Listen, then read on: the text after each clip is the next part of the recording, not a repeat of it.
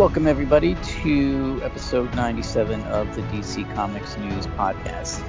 I am your host, Brad Flippy, and with me is the amazing Steve J. Ray. It's always great when Steve can be on.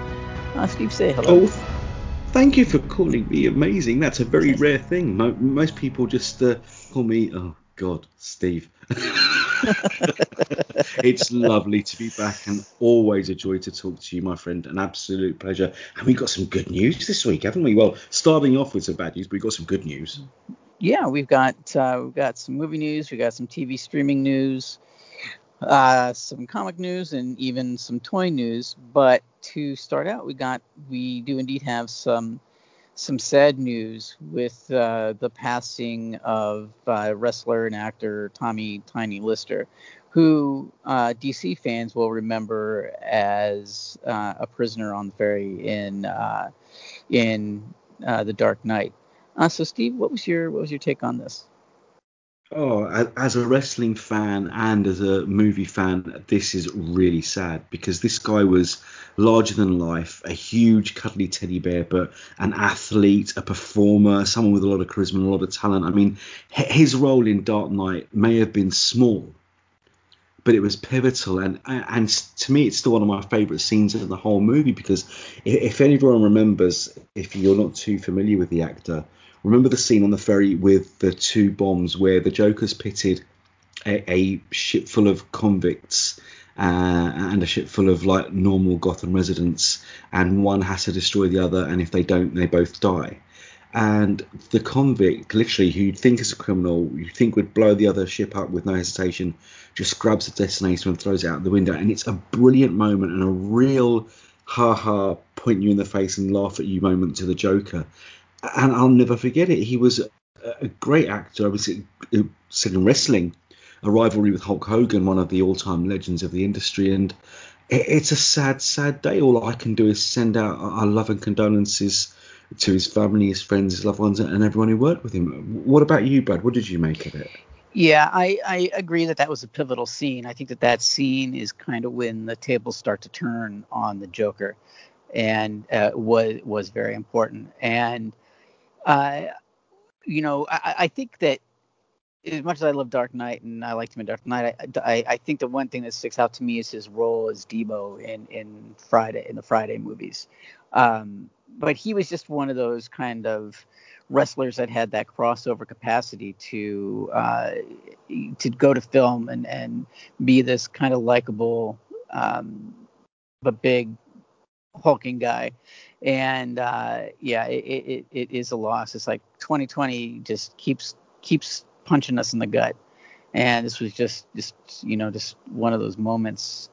And wish sympathy to his family and friends, and it's a big loss. And with that said news, we will continue on into the movie news this week. Wonder Woman did receive a new teaser at CCXP. So what did you think of this trailer, Steve? Anytime I see anything new about Wonder Woman, I just get happy. And while it's not a lot of new stuff, it is fleshed out and some great effects moments with her using her lasso and riding the lightning and catching a ride on a plane, and lovely moments between her and Steve, a flash of a shot with Cheetah. But what intrigues me the most is that new montage with Hippolyta narrating in the background, and that always fills me with instant dread. Whenever you get a large character like Hippolyta narrating, that just always or invariably leads to that character not surviving the film, and I hope that is not the case because I love the actress, I love the character, but I'm just really excited but still really, really terrified because I want to see it on the big screen. I need to go back into a movie theatre, but I'm still a little bit anxious about it. So I'm so torn because this trailer and everything else we've seen for it does get me excited. So, I'm just torn. What about you, Brad? Yeah, I I kind of felt the same way about the scene with Hippolyta, that we hope that we don't lose her in this movie. And I just I would love to see it on the big screen, and maybe I will. Now, I mentioned on the podcast before that the movie theater in my town, I've been okay going there because they're really small theaters, and every time I've gone, it's either been just me and one person sitting way far away from me. So that I'd be okay with. Um, but overall, I mean, this Christmas is just going to be a very strange Christmas. On a personal level, this will be the first Christmas Very that I'm not strange. going. Yeah, that I'm not going back to where I'm from in Ohio to be with my Mm. family, and it's going to be very strange. First time in my whole life that hasn't happened. So I'm really looking forward to being able to watch Wonder Woman on Christmas Day. That's going to be my since I can't be with my family, at least I can watch Wonder Woman. So I think that I will probably end up watching it on HBO Max, but I will try to hit it in the theater as well. And yeah, I mean, I just there's part of me that is very thankful that we are getting it this year.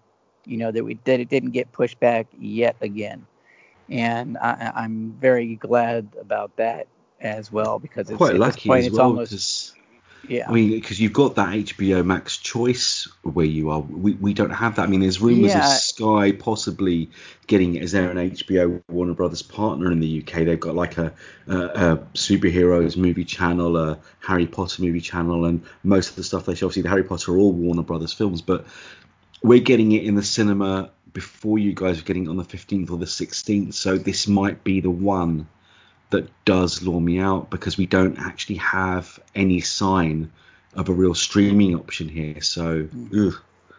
yeah, it's a bummer. But well, if you're going to risk it, this would be the kind of movie that you risk it for. Something that has to be Yeah, experienced in the way definitely. that you want to on the big screen. So, it's just it's kind of I think a shame that the COVID situation isn't in a better place right now. That would be that would feel like a safer option for more people.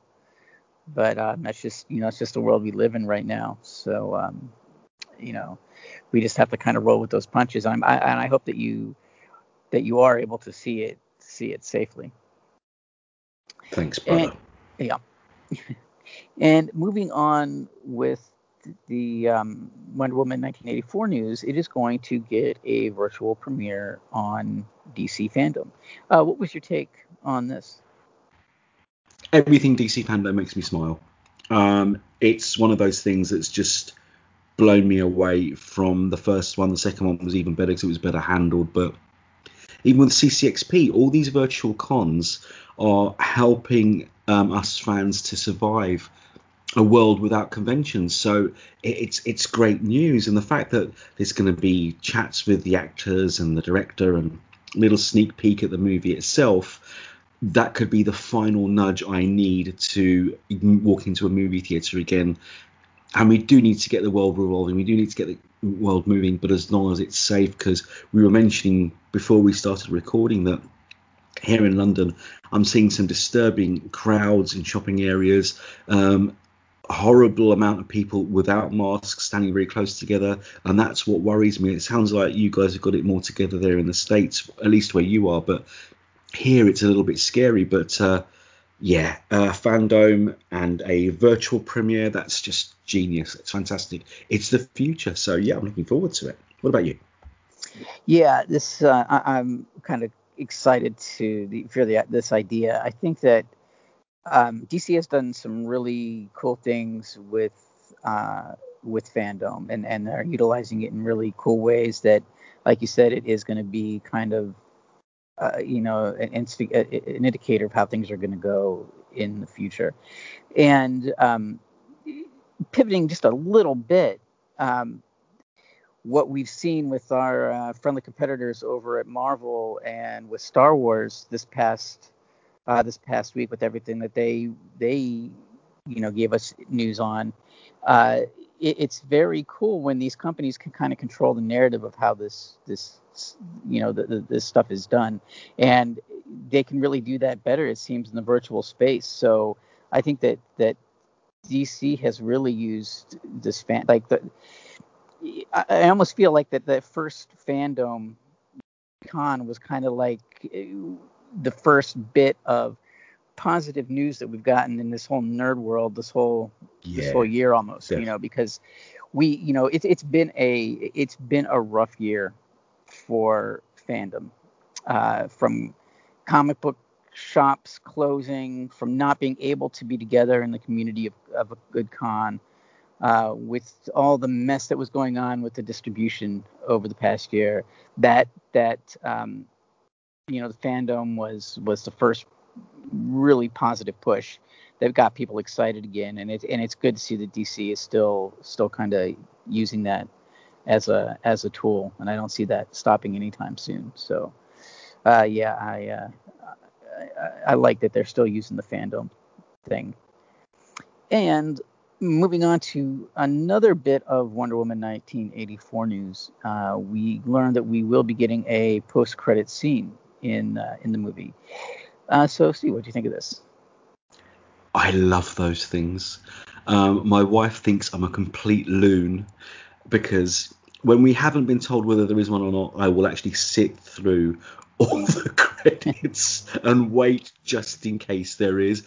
And it's become a staple, particularly with comic book movies. So I love them. And the fact that we now know for sure that Wonder Woman 1984 will have one. Yep, I'll have a little spare popcorn right for the end so I can sit through the titles and wait to see what's revealed when they finish rolling. I mean, right from the first time I ever experienced a post-credits scene with, it's probably with Aliens, with James Cameron's Aliens, and it's only like a tiny little sound effect of an egg opening, which leads you to dread and fear of what might happen in Alien 3, apart from huge disappointment. But then we got it in Lethal Weapon 3 as well, with the second building being blown up in the post-credits scene for that movie. And then most of the Marvel films, excited. What has Patty Jenkins got in store? What do you think?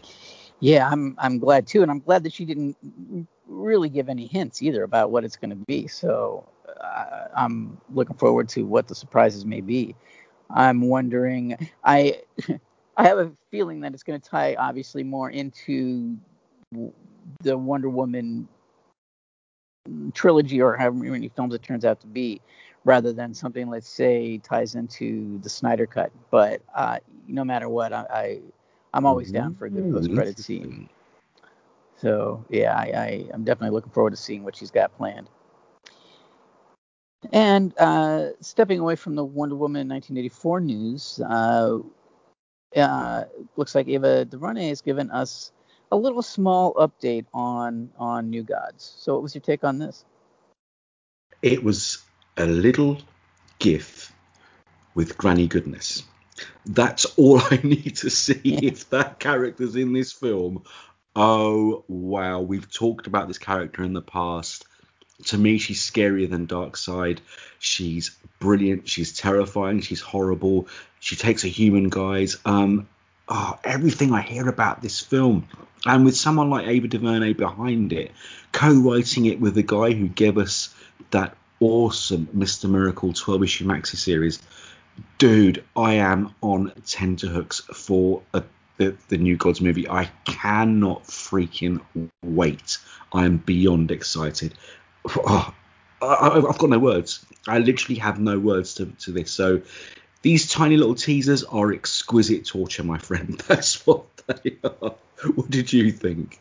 I absolutely agree, because I've talked how much that I kind of want to see this really happen. So the more news that I get, the more that she's saying that, and I like that she said that because of the pandemic, she's had time to really dig into Kirby's vision, and I think that's only going to make for a more compelling film. Whether down to the character design, to everything.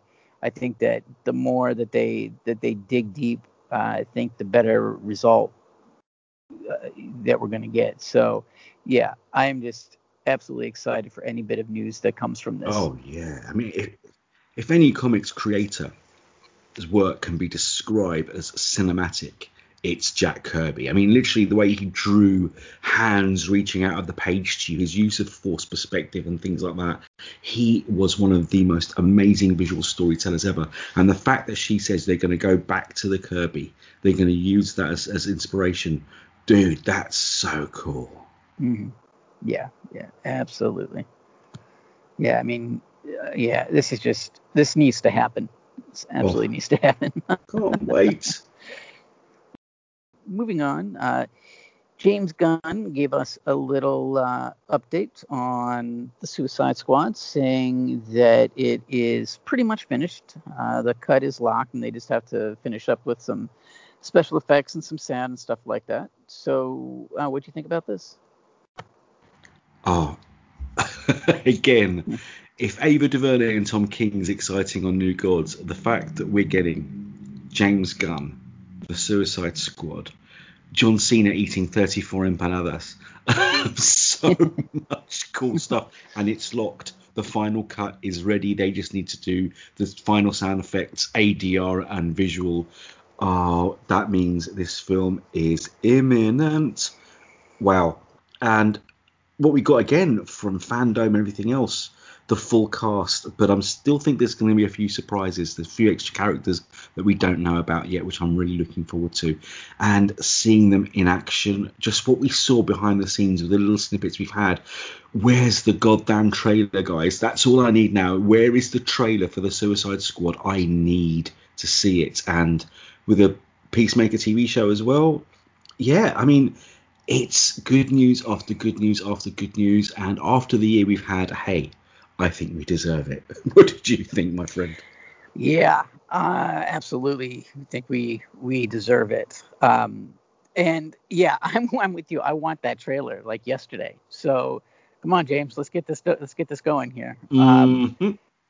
But we should see it soon. I'm sure what would be great is to somehow see it around the time. I mean, you see it for Wonder Woman, so that the people that can go to Wonder Woman 1984 in the theaters can see the trailer for Suicide Squad would be ideal. So we'll see. Beyond cool. But yeah. Yeah. And I agree that we need some good news. And I think that between everything that DC has announced and everything that else has been announced recently, I just think that we are in for an absolute incredible next few years of being a fan. It's going to make up more than enough for what we've suffered through this year, I think. Between starting off with Wonder Woman on Christmas Day, we got Future State and just so much stuff to look forward to that I'm feeling fairly optimistic with what's coming ahead. So yeah, absolutely. And we don't even have 2020 to may wait. have been the year of doom, but I think 2021 could be the year of justice. Yeah, yep, indeed. And we're going to step away from our movie news and go into the TV and streaming news. Catherine McNamara is still unsure about Green Arrow and the Canaries. So what do you think about this? Oof, this is a teensy bit of bad news, because after that sort of backdoor pilot they had in that standalone episode in the final season of Arrow, I thought, yeah, this could really, really work. A team of badass female superheroes, moving forward between the past and between the future and the present. And Catherine McNamara, honestly, she is great. She is the perfect synthesis of both Ollie and Felicity. She's got the tech savvy and she can fight. She's cute. She's talented. She's tough. I really want this series to happen. And with the horrible news that we are seeing Supergirl and Black Lightning come to an end, which really broke my heart, please let this mean that there's a future for Green Arrow and the Canaries, because I want to see this show. We need a female-led superhero TV series, and this could be the perfect way to do it, with people and characters that we already know and love and fans already invested in. So come on, CW, do your work. Let this show become a reality. What did you think, Brad? Yes, hive mind once again. With the unfortunate ending of Supergirl, Black Lightning, Arrow, there is a little more breathing room now for shows like Green Arrow and the Canaries to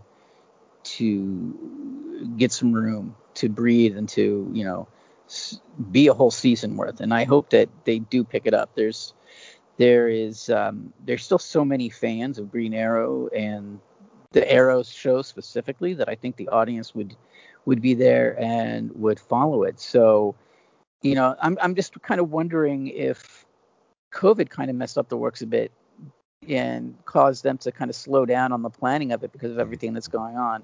So, so maybe as things get back on schedule, we can have some more positive news about this. So we'll see. So I'm going to be cautiously optimistic and not count it out, but I do hope that we hear more about this in the future, and not too distant future either. And we got a new season 2 trailer for Batwoman. So did you like the trailer? I loved the trailer. Hey, I'm man enough to admit when I'm wrong, and we all know that I was very, very disappointed when I heard the news that not only was Ruby Rose leaving, but they wouldn't be recasting a new Kate Kane. They'd be introducing a new Batwoman. But with this trailer, we finally see Javisha Leslie in action. She's cool. She's great screen presence. She fits the suit amazingly. And the fact we've still got Mary, we've still got Luke Fox, we've still got Alice in the mix. And now a thrown in mystery of what happened to Kate Kane. If they carry on the Hush storyline and him there with Bruce Wayne's face as well, then I will be happy. If they do explain by the end of the season what's happened to Kate, and if Javisha does as well in the season 2 episodes as she has in this trailer, colour me converted. I'm there. I'm on board. Yes, I will most definitely be watching. And one other thing, Brad, the Batmobile. Home, mama. I'm there. What about you, brother? Yeah, that Batmobile was pretty fantastic. So yeah, definitely like to see that in action. And you were cynical and I was less cynical when they announced it, but when I think of you, I think of Batman fandom, and there's no wonder that you were so connected to the Kate Kane character in relation to the whole Batman mythos. So I totally got it. But I still had my questions, and really what won me over is just Javicia Leslie in general. When she was on Fandom, she was so amazing and so eager and so enthusiastic. Passionate. Completely won me over. And sorry for the sirens in the background. But hey, you're near New York. It's understandable. I love that sound. Actually, what I think it is fire trucks taking Santa around all the kids in the neighborhood. That happens. Oh, cool. Yeah. So hopefully it won't be too annoying before I can mute here. But seeing her, not only seeing her in those interviews, how great she was and enthusiastic, but now seeing her incorporate, be the character is just amazing. It's just bringing that all over, from that enthusiasm. And it's just I think that she's going to blow everybody away, and we're going to get that Batmobile. So what could be better? So yeah, definitely. Everybody wins. Yep, absolutely. And speaking of trailers, we also got a trailer this week for season 2 of Pennyworth. So as the Batman fan that you are, what do you think of this trailer? Again, when this series was first announced, we've mentioned it on the show before. I thought, do we need another pre-Batman series? But season 1 of Pennyworth, honestly, it was up there last year. It was last year. Yes, it was 2019 that came out. Wow, that series, along with Watchmen and The Mandalorian, really was like one of my absolute TV highlights. I loved it. And this new trailer with Thomas Wayne saying he's engaged, getting a slap from Martha, the whole thing with England's messed up, we're all going to America, the future is happening, everything's moving forward, everything's starting to go towards what we know. But again, all our favourite villains from season 1 are there too. I loved Pennyworth. It was a great grown-up show with action, horror, thrills, spills, and so damn British. It made me proud. So yeah, I can't wait to see season 2. What about you, Brad? Yeah, one thing that I liked about the trailer, and I think the show in general, is even though it takes so much of inspiration from things like James Bond, Man from U.N.C.L.E., and that whole British spy genre, but it still looks and feels completely fresh and something new. And this trailer definitely kept that going, and it looks really, from the filmmaking point of view, it looks really expensive. Like, this does not look like a cheap show to produce. It just it looks like it's really bringing its A game. So yeah, I'm looking forward to seeing what the second season brings, and I am really glad that it's continuing. So hopefully we'll get a third season as well. Please. Yeah. And for our last bit of TV streaming news, we got to see the new suit for Superman in Superman and Lois. So what did you think of the suit? Much better. Wow, what an improvement. I never did get those weird, funky cape clasps. I mean, you being our man in the know, our funky fashion fantastic guru of everything that's to do with clothing, you must admit that this is a way better look, and it feels more classic. It's like a perfect mix between your vintage movie Superman suits and the Rebirth era suit without the trunks. So I really like it. I mean, the Photoshop picture isn't that great, but if it looks half as good in the flesh, it's still a huge improvement over the suit that poor old Tyler Hoechlin has been wearing in the last few seasons of Supergirl. So yeah, really like it. Very, very comic booky. What did you make of it, Mr. I know clothes? Well, I agree that the cape clasps are gone, and that's a good thing. It is kind of, it's really cool to see how these costume designers can see that iconic costume and still bring new things to it, like the little touch of the red belt, and thankfully there's no trunks. It's how they can put their own spin on those little tiny details is really, really interesting. And I'm really liking this. It feels modern. And with a character that's been around for as long as Superman, that's not necessarily the easiest thing to do. So kudos to them with the little tweaks that they made. It's I think that we got a winner on our hands as far as the suit's concerned. So it gets my thumbs up. Hey, that's it. It's going to win. Brad said so. Take that to the bank. And with that, we are going to take a quick break and pay some bills. So stick around, and we will be right back. This is Seth Singleton from DC Comics News, here to tell you about the Spinner Rack.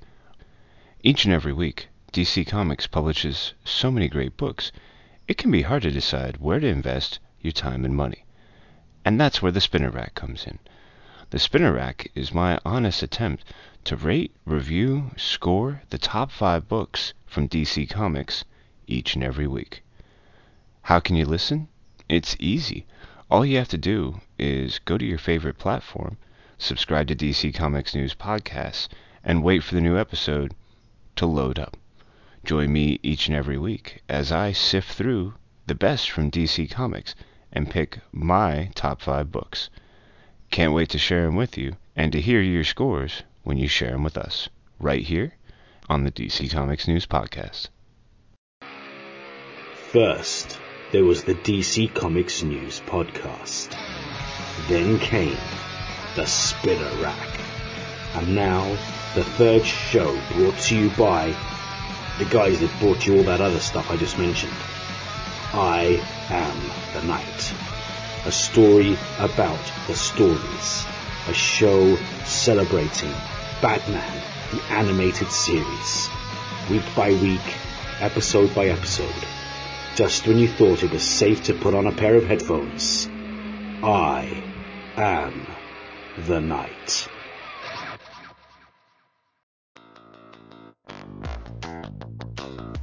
Hello listeners, this is Tony Farina from DC Comics News and an occasional guest on Comics in Motion. I'm pleased to announce a new show called Indie Comics Spotlight. Each week, my guests and I will be taking a deep dive into a current title or a classic graphic novel from a publisher other than the big two. Consider this show the best of the rest. My hope is that we'll bring new readers to independent comics and give old readers a chance to share their thoughts. Join me each week in the Comics in Motion feed in your favorite podcast catcher. Picture this, someone who knows nothing about comics. Someone who knows comics from movies, TV, and video games. A complete ultra comics nerd. You pick the character you want us to talk about. You send us the questions you want answered. You make the show. A podcast by fans, For fans. Making new fans. superheroes, Or dummies. Part of the Comics in Motion podcast network. Why, hello there. I'm Seth Singleton, and I'm here to tell you about Mad Love, a Harley Quinn cast. 3, 2, 1. Harley Quinn? Harley f***ing Quinn? What have we learned from this crazy show? Making bat shark repellent relevant since 1966. Oh, look, Ogre. And we've gone completely off the rails. I hear the bat signal. Shut up and battle me, Nards. I definitely do not that. In need of an adult-sized nemesis. Humans make good fertilizer. You can't with Lois Lane. For f***'s sake. I'm a damn good cop. Lot of lasers. Educational and informative. The DC Comics News Podcast Network presents Mad Love, the Harley Quinn cast. Back to you, Seth. So, tell us your thoughts. We'd love to hear from everyone out there. Or not. That's really up to all of you. F***ers. And welcome back to episode 97 of the DC Comics News Podcast. I'm your host, Brad Flicking. With me today is Steve J. Ray. We are going to go into some comic book news. And Steve, I got to say, I was really interested when this first story came up, what your opinion and take on this was going to be. We now know that Tim Fox is going to be the new Batman of Future State. So, what did you think of this? I'm interested in your breakdown. I told you. We talked about this a few weeks ago, and everyone was saying Luke Fox, and I said, I don't know. Is it a strange coincidence that the prodigal son Tim is back all of a sudden, and he's sporting a goatee, and the new Batman's got a full face mask covering the lower half of his face? I called it, and for once, I was actually right. I guessed correctly. Very excited because everyone knows Luke Fox is a hero. It's common knowledge. He is awesome as Batwing, and I am glad that he can probably get to continue being Batwing, his own fresh, original character. But I'm just as excited about seeing the wayward son, the black sheep of the family, Tim, being Batman. I mean, how the hell is that going to happen? It's already been teased. He's already made a couple of appearances in the main Batman book and in the Joker Warzone special. Listen, I am beyond excited. It's a great call. It's a great idea. And hey, John Ridley, fantastic writer. This is going to be one of my must-buy books. I mean, all of the Future State stuff looks awesome, but you said it, Brad. I'm a Bat nerd. Batman is my jam. I am buying these comics. I don't care that we're going to get them a week or two before to review digitally. I am spending my hard-earned cash on these titles. Yeah, very excited. What did you make of the news? Yeah, I this didn't, when you had mentioned that before, that you thought it might be Tim Fox, I thought that made perfect sense. So it didn't necessarily come to a shock to me. And I want to ask you a little bit about the history of the character for a moment, because I didn't realize that Tim Fox had been around since, what was it? I think Oh Batman yeah, 315, Bronze and Age I character. wasn't like, Yeah.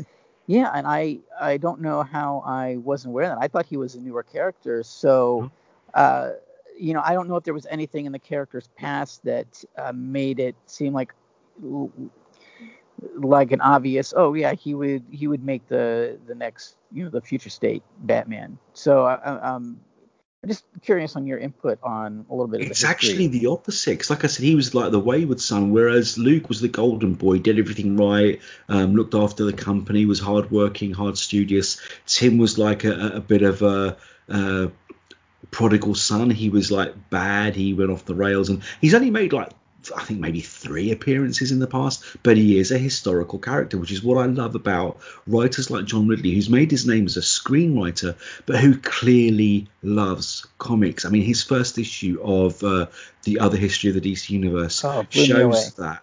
I mean, exactly. That Black Lightning. I mean, I did find it a little bit disappointing that it dated itself by actually telling the Black Lightning story pre-crisis, that it was set in the 70s, 80s, and 90s, but that was a pivotal era, historical era, and the way he wrote it and the way he got inside the mindset of Jefferson Pierce, Black Lightning, and the way he saw his fellow Justice Leaguers, in particular John Stewart, that was a real revelation. What a writer. So the fact that he knows DC lore to pick up Tim Fox, who's quite obscure, because he said, you're a comics book fan and you didn't even know he was an existing character. So that's why I saw there's no way they're bringing him back in Batman 100 and it was Batman issue 100, I think it was, the end of the whole Joker war. There's no way they're bringing this character back just to be a thorn in his dad's and his brother's side again. This guy's back for a reason, and lo and behold, he is the next Batman. And no, there was no hinting towards that ever being the case in the past. It was far the opposite. You actually thought this guy might even become a criminal. So this is really cool, and I am so intrigued to read what happens next. So no, you're not alone. I mean, lots of people have asked me the exact same question. Oh, Tim Fox actually characters appeared before. I did not know that. Yep, he's been around for a while. And I do, I am tossing in my mind, you're talking about your hard-earned cash on what issues you want to buy as far as future state, and but there was never ever a question that this wasn't going to be on the list of ones that I would pick up in the store. And and another one that I am thinking more and more about picking up when it comes out as individual issues is Immortal Wonder Woman. And Becky Cloonan and Michael Conrad and Jen Bartel, they've given a little more information on what to expect. So what do you think of this? Dude, I was only going to pick up the Batman books, but this interview has got me, oh man, far end of time, Diana's still alive, the whole thing with the Green Lantern ring and Batman's utility belt is becoming more and more terrifying. Has she outlived her colleagues and friends? Oh no, this is another book I'm going to have to buy. This looks unbelievable and it sounds fantastic. And the fact that I didn't know this, I thought all the Future State books were tied in and were more or less set in the same periods, but the other Wonder Woman title, the Hispanic Wonder Woman, isn't. It's completely separate, so you can read both stories and know they're not going to clash. They're going to tell their own thing. DC are doing something really innovative with Future State. They're letting the creators go wild, and we just have to put the pieces together as how these things will eventually happen in this possible DC future. Dude, this is crazy. Yeah, not just Immortal. I think I'm going to have to pick up both Wonder Woman books because this sounds nuts. What did you make of it all? It got me kind of excited just in terms of the Undoing being villains, but not necessarily villains, hinting in some way about Darkseid. I'm really curious about what this is going to be. And when not that the Sandman universe is tied directly so much into the DC universe per se, but there was in the Sandman comics, there's this part where Death talks about how she's going to have to live through all of this billions and billions and billions of years in the future, and everything dies, and she gets asked, like, what are you going to do then? Well, she says, I'm going to turn the light off and shut the door behind me. And I keep coming back to that, and I'm like, man, how cool would that be if Death was in this somehow, just in some kind of passing reference even, but how cool would that be? Because that would just be, I would just absolutely love that. So that's my nerd out for the moment. Did a podcast last week on John Constantine, and I quoted that exact same line, Brad. So I'm so with you. I need to see it. Is Death going to appear at the end of time with Wonder Woman? Oh my God. Yeah, I would absolutely love that. So to sum up, this is looking more and more like it's going to make that list of issues that I buy instead of reading digitally or waiting for trade or what have you. But definitely looking forward to that. It's 2 months where we're going to be very, very poor, but it will be so worth it. And up next, we're still on the whole future state thing, because that seems to that's definitely prevalent on DC Comics these days. The writers are going to explain why Midnighter will turn up in a future state Superman story. So what was your take on this? I love this character. Midnighter and Apollo are two of the best things to come out of the whole Image stable and Wildstorm, and the fact that they're actually DC characters now and can interact with the characters that inspired them. I mean, Midnighter and Apollo are like reflections of Superman and Batman, but they're a couple, and that to me is just the coolest thing ever. I mean, could you imagine that? It's like every shipping fantasy ever thought of in the last 80 years by comics fans is actually real in a corner of the DC universe now. And the fact that he's around and he's appearing in a Superman title and a future state Superman title, a Superman title with Superman who looks like he's been in chains somehow. Again, so intriguing. So many little breadcrumbs that you just want to pick up and nibble at and find out where they lead. This is just fantastic. DC, we've said it before, you and I say it a lot, that there is no better time to be a fan of DC Comics, where the other main company, Marvel, has concentrated purely on movies, and they've announced some great stuff coming on Disney Plus alongside the aforementioned Star Wars stuff, which I'm really excited about. But comic books, hey, if you're a comics fan, read some great indies and read DC, because that is where the exciting stuff is happening. I am blown away, and I can't wait to read all of this stuff. I mean, what did you make it? Are you a fan of Midnighter and Apollo? Yeah, I am. And it still bums me out what's come out about Warren Ellis, because I loved what he did with these characters. And I think that as far as futures, it just bums you. I loved his work, and just but I think that it does, because these characters, Midnighter and Apollo, are analogs for Batman and Superman. I think it makes perfect sense for them to show up in a Superman title. I think that exploring those dichotomies between Apollo and Midnighter being a couple and bringing Superman into it, I think it makes sense, and I think it's going to make for some interesting storytelling. So yeah, I think this is going to be another interesting future state title. And man, you're absolutely right. If you want to read good superhero books, DC is where to go. Absolutely. Amen. Sure. And we also got news that Freddie Williams III, who has had a long-time DC exclusive contract, is going to have a creator-owned series coming out called The Bequest for Aftershock. What was your take on this? I love this guy's art. He is one of my absolute favorites. His work on the Batman Teenage Mutant Ninja Turtles trilogy was stellar. It was absolutely gorgeous. He did one of the covers for every issue, and he drew the interiors for all 3 series, and all of it was just jaw-droppingly beautiful.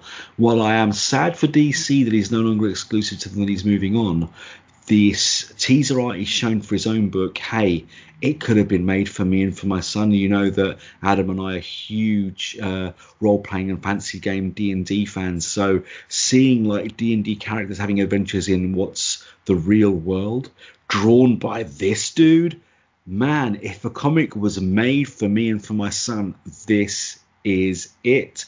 And yeah, okay, I've said it in the segment before this one, indie comics are well worth picking up. This is living proof, listeners. If you want to read something different, something fantasy based with some gorgeous art, this is something worth slapping down a few bucks for. What did you think of this story, Brad? Yeah, the story sounds, the concept sounds really cool. The Dungeons and Dragons fantasy world having artifacts and things in our world that have to be kind of protected and monitored. It's a very cool idea. And you're talking about how good indie comics are, and you're absolutely right. And that, I think, is why they are such good prospects to be made into TV shows and movies. And this idea, I think, would make a crazy good TV show or film. So I hope that I'm kind of hoping that it does kind of get made into that, because I think that it would be an idea that would be intriguing to people who maybe don't read comics. So yeah, I think this is a very, very cool, interesting idea. I'm kind of curious about it. Yeah. Great crossover title, wouldn't it be, for fantasy fans wanting to get into comics, or comics fans wanting to get into D&D and stuff. Yeah, really cool. And this could be another continuation of kind of, I talk about the golden age of DC, but it's a pretty good age for fantasy comics of all things. You wouldn't necessarily think that would be true. But things like I Hate Fairyland, Last God, Conan being revived, things like that. So it's a pretty good time to be a fan of fantasy comics too, I think. Absolutely. So, Adventure Zone, loads of great titles out there. Yeah. So it sounds like there could go right along with that kind of new wave of with these fantasy books. So all in all, I think their takeaway from this episode is going to be that it's a good time to be a comics fan. And we also learned that DC has named a new team for Harley Quinn and Superman and Batman Superman ongoing creative teams. So what was your take on this?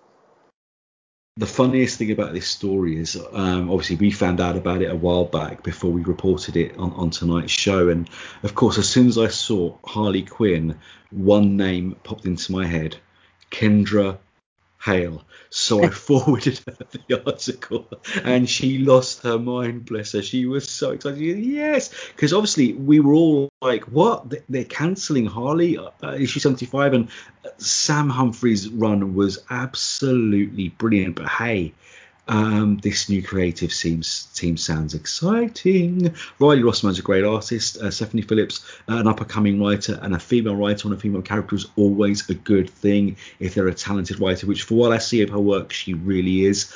Great news. And hey, Batman, Superman, I'm sad to see Josh Williamson move on, because he's just done some brilliant work. His Flash run was phenomenal. The co-writing he's done on Batman Eternal, Batman and Robin Eternal, the metal tie-ins and one-shots.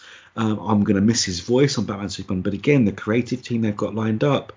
Yeah, I mean, how many times can we say it? DC seems to have all their dominoes lined up, and you're just going to flick them over, and he's going to create a beautiful mosaic pattern on the floor that you just want to stare at and love and admire for years and years and years. So great news. The fact that Harley's coming back, Batman and Superman is continuing. It's not another title they've cancelled. Great news all round. What did you make of it all? Yeah, see, I'm glad too that, and this is another thing I thought would happen, is just that you can't, especially with a Suicide Squad movie coming out, you cannot not have a Harley Quinn book. Absolutely. Fact. It makes no sense. She's one of the most popular characters going these days, so it would definitely be a noticeable hole if you didn't have a Harley Quinn book. And I'm really liking that they are kind of continuing with the teams that they've gotten for Future State to continue on. So, that these creative teams can really build on, what they've done for the Future State. And I think that that's a smart move from DC as well, keeping those teams working on those books. So it won't seem like such a change if they would bring in new writers and new artists and things like that. So I think that that's a smart idea. So, yeah, I think that I agree. I think that we're going to be in for some really good books over the next year. And we've got some toy news this week, starting with McFarlane Toys has announced a new assortment of DC Multiverse characters. So, Steve, are you going to clear up some room on your shelf? Oh, man. Listen, if I had the money, I would not only buy comic books, but literally Sideshow Collectibles and McFarlane Toys would take over my home, and then my wife would shoot me. Because I tell you what, these things are just freaking gorgeous. They're beautiful. And in a way, I'm very, very glad that I did stop getting action figures when I was younger, because these things are not cheap, but they're beautiful. They're beautifully designed, sculpted, they're beautifully made, and they are so tempting. I mean, I don't collect action figures. I don't buy action figures. But looking at these makes me want to. And again, whenever I see stuff like this, one of our co-writers on Dark Knight News is a guy called Max Byrne, who does collect action figures. And I don't know if you know that letterer Sal Cipriano is a massive action figure fan too. And whenever I see stuff like this, I send it to those two guys. And oftentimes they just lose their minds and think, oh no, that's more money I haven't got being spent. But they're great, aren't they? And you know how I'm loving death metal. To see these things, oh man, so exciting. They're beautiful. I mean, do you like the look of these things? Are you tempted? Well, I'm tempted. I'm like you. I don't buy action figures, but that doesn't stop me from like kind of living vicariously for people who do, and looking to see what is available. Yeah.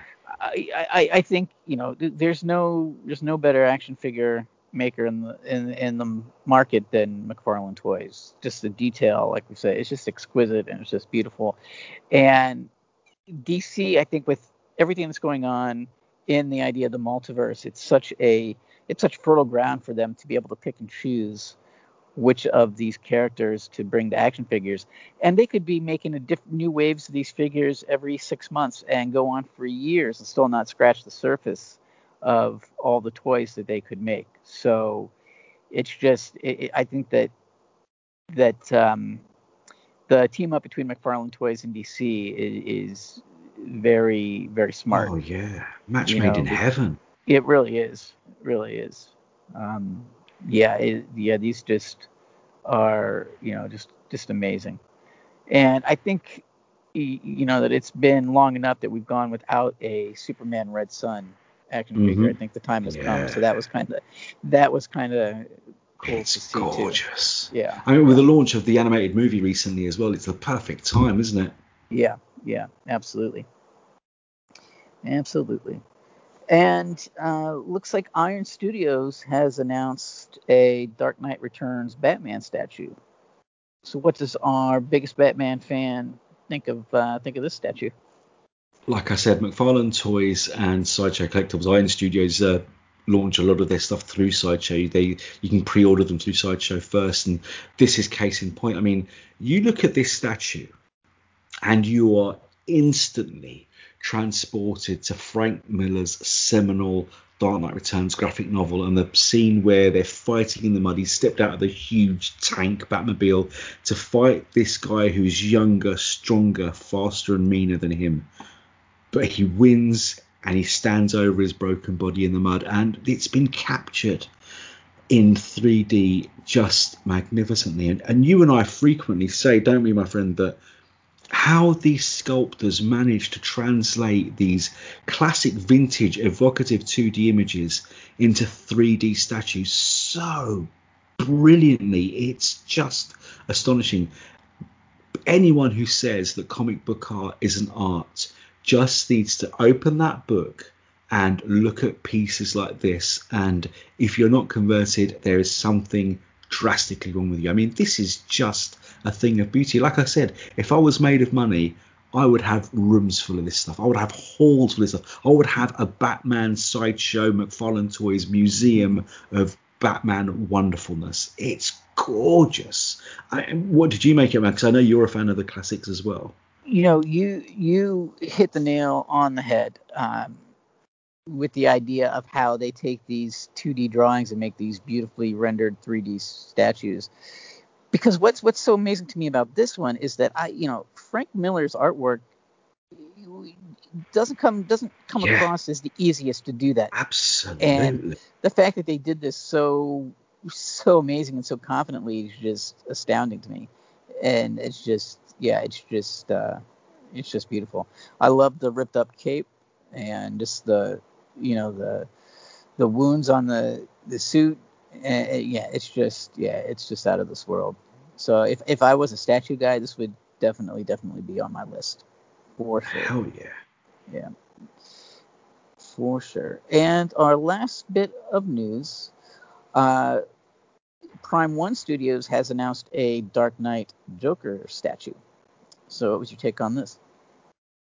The other thing that astounds me at the level of artistry and talent from the sculptors and the people who make these things is, we've already said that translating someone's art like Frank Miller, who's quite, very stylized, very hard to make leap off the comics page the way they did with that previous Batman figure. But the other thing that astounds me is the way they can capture an actor's likeness in a way that's bordering on scary, where you look at this figure and you think, that is Heath Ledger. You expect the spirit of Heath Ledger to jump out and make that statue come to life and shoot you with a big gun with a bang flag that's going to pop out at the end of it. This thing's astonishing. It's just, again, beautiful but haunting, or hauntingly beautiful. One of the two. I cannot make up my mind. Heath Ledger's Joker is something that will stick in movie fans' minds and Batman fans' minds for all time. His performance is something extraordinary. And this statue just, as I said, it feels like Ledger is alive. It's just brilliant. The stoop of the shoulders, the look on his face, the way he's holding the card. It's just, wow.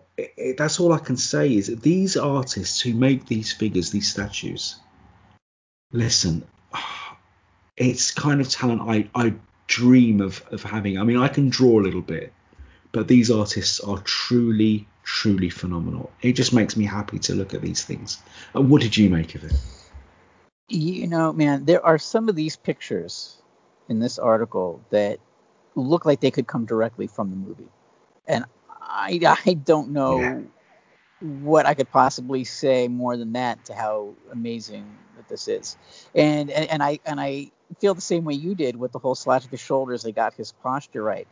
And even more than that, it's like they got his whole presence as the Joker right. And how can you do that in a statue? It's crazy. But they really did. This is another one that if I was a collector of statues, this would go right to the top of my list for sure. Because there's 80 odd pictures in this article of that Joker statue. I looked at every single one. It's that amazing. Mm-hmm. Yeah, it really is. So, and with that wraps up another episode of the DC Comics News podcast. You can follow us on social media at DC Comics. DC Comics News. You can listen to us wherever you listen to your podcast, Apple Podcasts, Stitcher, Spotify, wherever you may be listening to your podcast. So like, listen, subscribe, and tell us what you think. And Steve, where can people find you if they want to, inquire about your Batman fandom? Oh, well, one of the main places is on this wonderful show with you and our dear friends Kendra, Kelly, and Seth whenever we can all get together, and also every now and then on the Harley Quinn show, which is going to be sadly ending soon. But I think, Brad, we need to tout possibly having a Stargirl show to replace it till it comes back. That's something worth talking about and thinking about. And also on my other show on this network with my son Adam, where we talk every week about Batman the Animated Series. That's the I Am the Night podcast too. To read my written work, I write many comics reviews, both for DC Comics News and our sister site, Dark Knight News. I'm also editor-in-chief. To read any of that stuff, just simply type Steve J. Ray into your search engine of choice, and that'll take you straight there. Or if you read stuff that's not necessarily superheroes, or any other kind of fantasy, role-playing, Dungeons & Dragons, wrestling, Doctor Who, anything else like that, look on my own sites, Fantastic Universes. But please talk to me. More than anything else, talk to me. Catch up with me, chat with me on Twitter at elstevo, EL_STEEVO. Senor, where can the multiverse talk to you? I'm glad that you brought up I Am the Night, because I should have also mentioned that we do have other podcasts on the DC Comics News Podcast Network, like the Harley Quinn Mad Love podcast, your amazing I Am the Night podcast, and the Spinner Rack, hosted by our own Seth Singleton. So check those out as well. And as for me, you can find me writing news and reviews at DC Comics News. You can follow me on Twitter at FlickyB1. So as we wrap up another episode, we'd like to end things by saying a phrase that everybody should be doing, and that is to read more comics. Until next time, everybody. Bye-bye.